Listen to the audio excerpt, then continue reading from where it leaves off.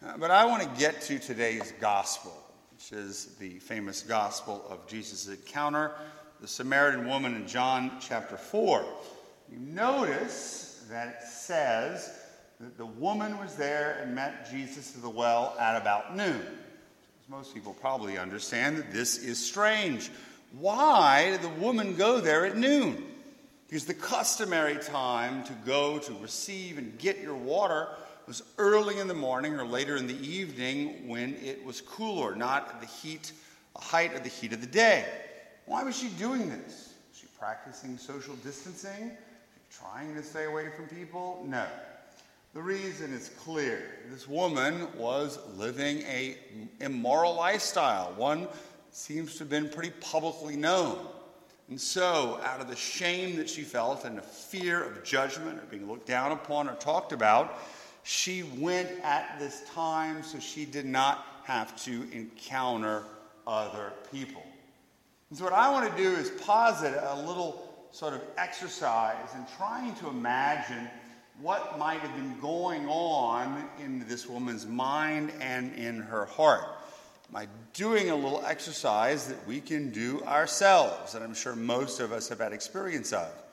We all have consciences, of course, unless you are a sociopath and you don't have one.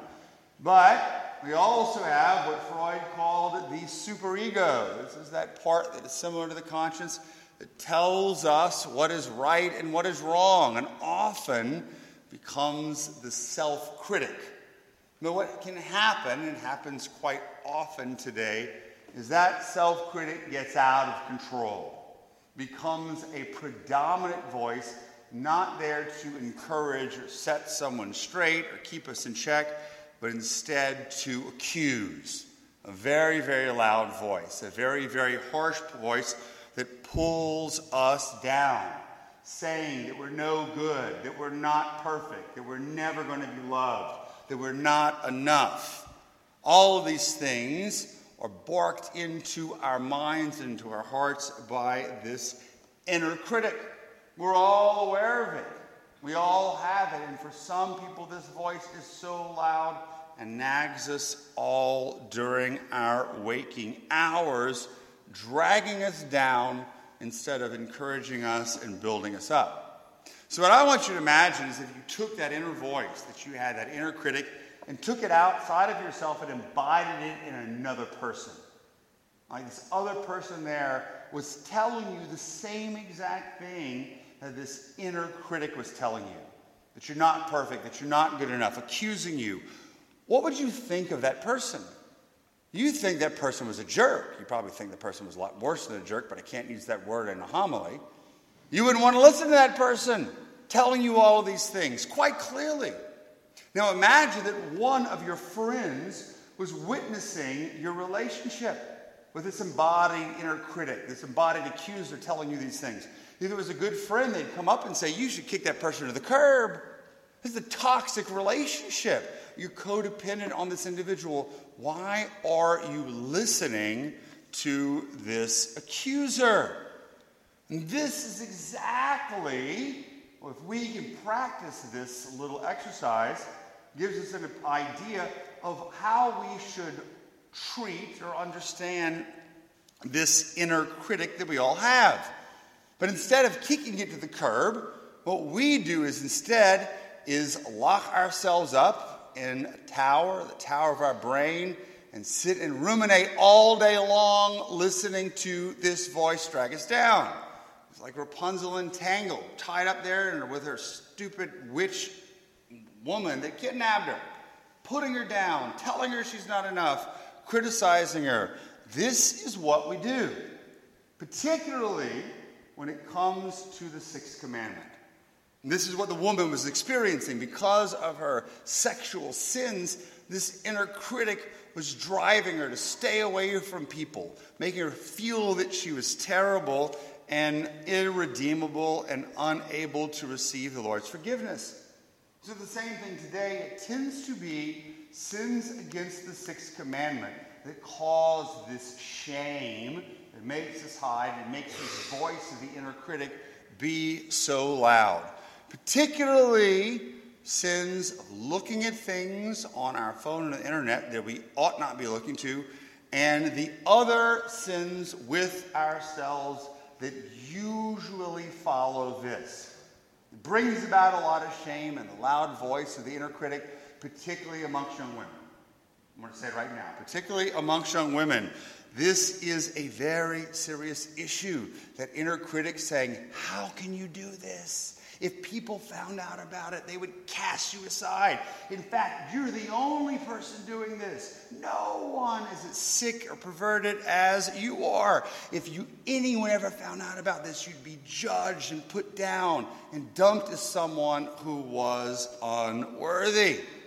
And so many people who are caught up in these sins and listen to that inner critic, not their conscience guiding them this proper way, but the accuser, they live with it for years, sometimes even decades, for sins that they are committing or committed a long time ago, never bringing it to the light.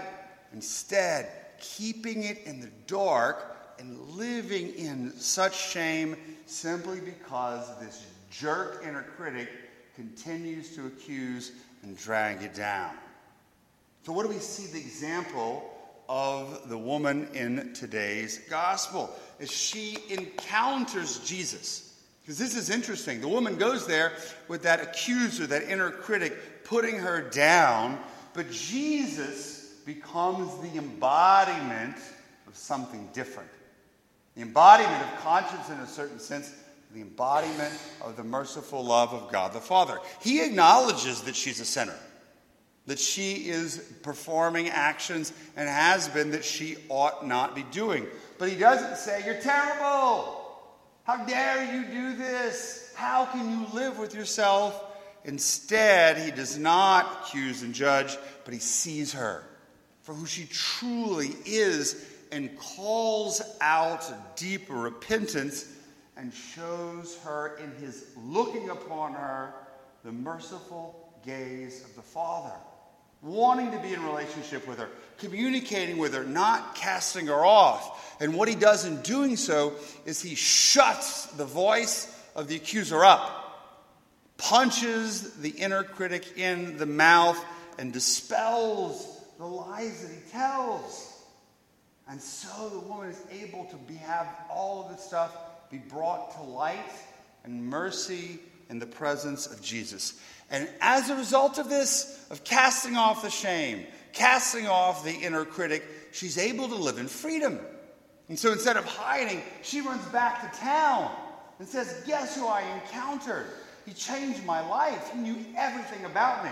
He is the Savior and he is the Messiah. She becomes a whole new person, not defined by what she had done or what she was doing, but by her relationship with Jesus, who is her Savior. The shame's gone, and she can speak not in doubt and insecurity, but in her own voice. And this is what Jesus wants to do for all of us, particularly those who are crippled by shame of those sins that I mentioned, whether it be women who this is a real issue for, but I also believe it's an issue for men. Talked about a few weeks back how men need to kind of get out there and get more engaged. A big root of the problem is the shame that men, particularly young men who are addicted to this stuff, causes in their lives. It cripples their masculinity, their ability to love and have confidence in themselves and know who they are. So whether it be the man encountering Christ at the well, or it be the woman, Jesus is there to dispel it. Whether we encounter the merciful love of Christ, who shows us love of the Father in confession, very, very powerful way to do that, in our own prayer, but in front of other people. It could be a family member, a friend, it could be the priest, the spiritual director, your counselor, to take this garbage and bring it to light. And to realize that the Lord's not there to accuse, the priest is not there to accuse, but instead to show mercy. Quit allowing this garbage, particularly the stuff that I've talked about today or alluded to dictate terms in your life. It's a slavery not only to sin, but to the lies that the accuser and the inner critic brings upon you. Because I've seen, particularly in the course of the past several weeks, people who have this stuff brought to life and encounter the mercy of Christ make a 180-degree turn. All of a sudden, they gain this confidence because they're no longer listening to that critic.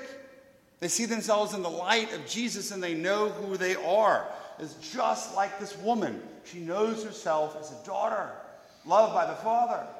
We have that same opportunity to gain freedom and peace in our identity.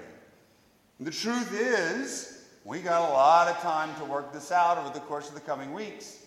We can sit during this coronavirus hiatus and lock ourselves up and let that inner critic rip us to shreds. Or instead, we can use this time of grace to acknowledge that voice is there, and to put a boundary and say, shut it, I'm not listening to you. But instead, bring the sin, bring the shame, whether it's things that we've done or that were done to us. Because those can cause a great amount of shame and make us want to hide, because if people found out about our past or what happened to us, they wouldn't love us and think we're unlovable. We bring it and we encounter the loving mercy of Christ, and then everything is dispelled. There may be a few clouds that still hang around, but instead we can come to find the love of the Lord and the freedom of the sons and daughters of God. Amen.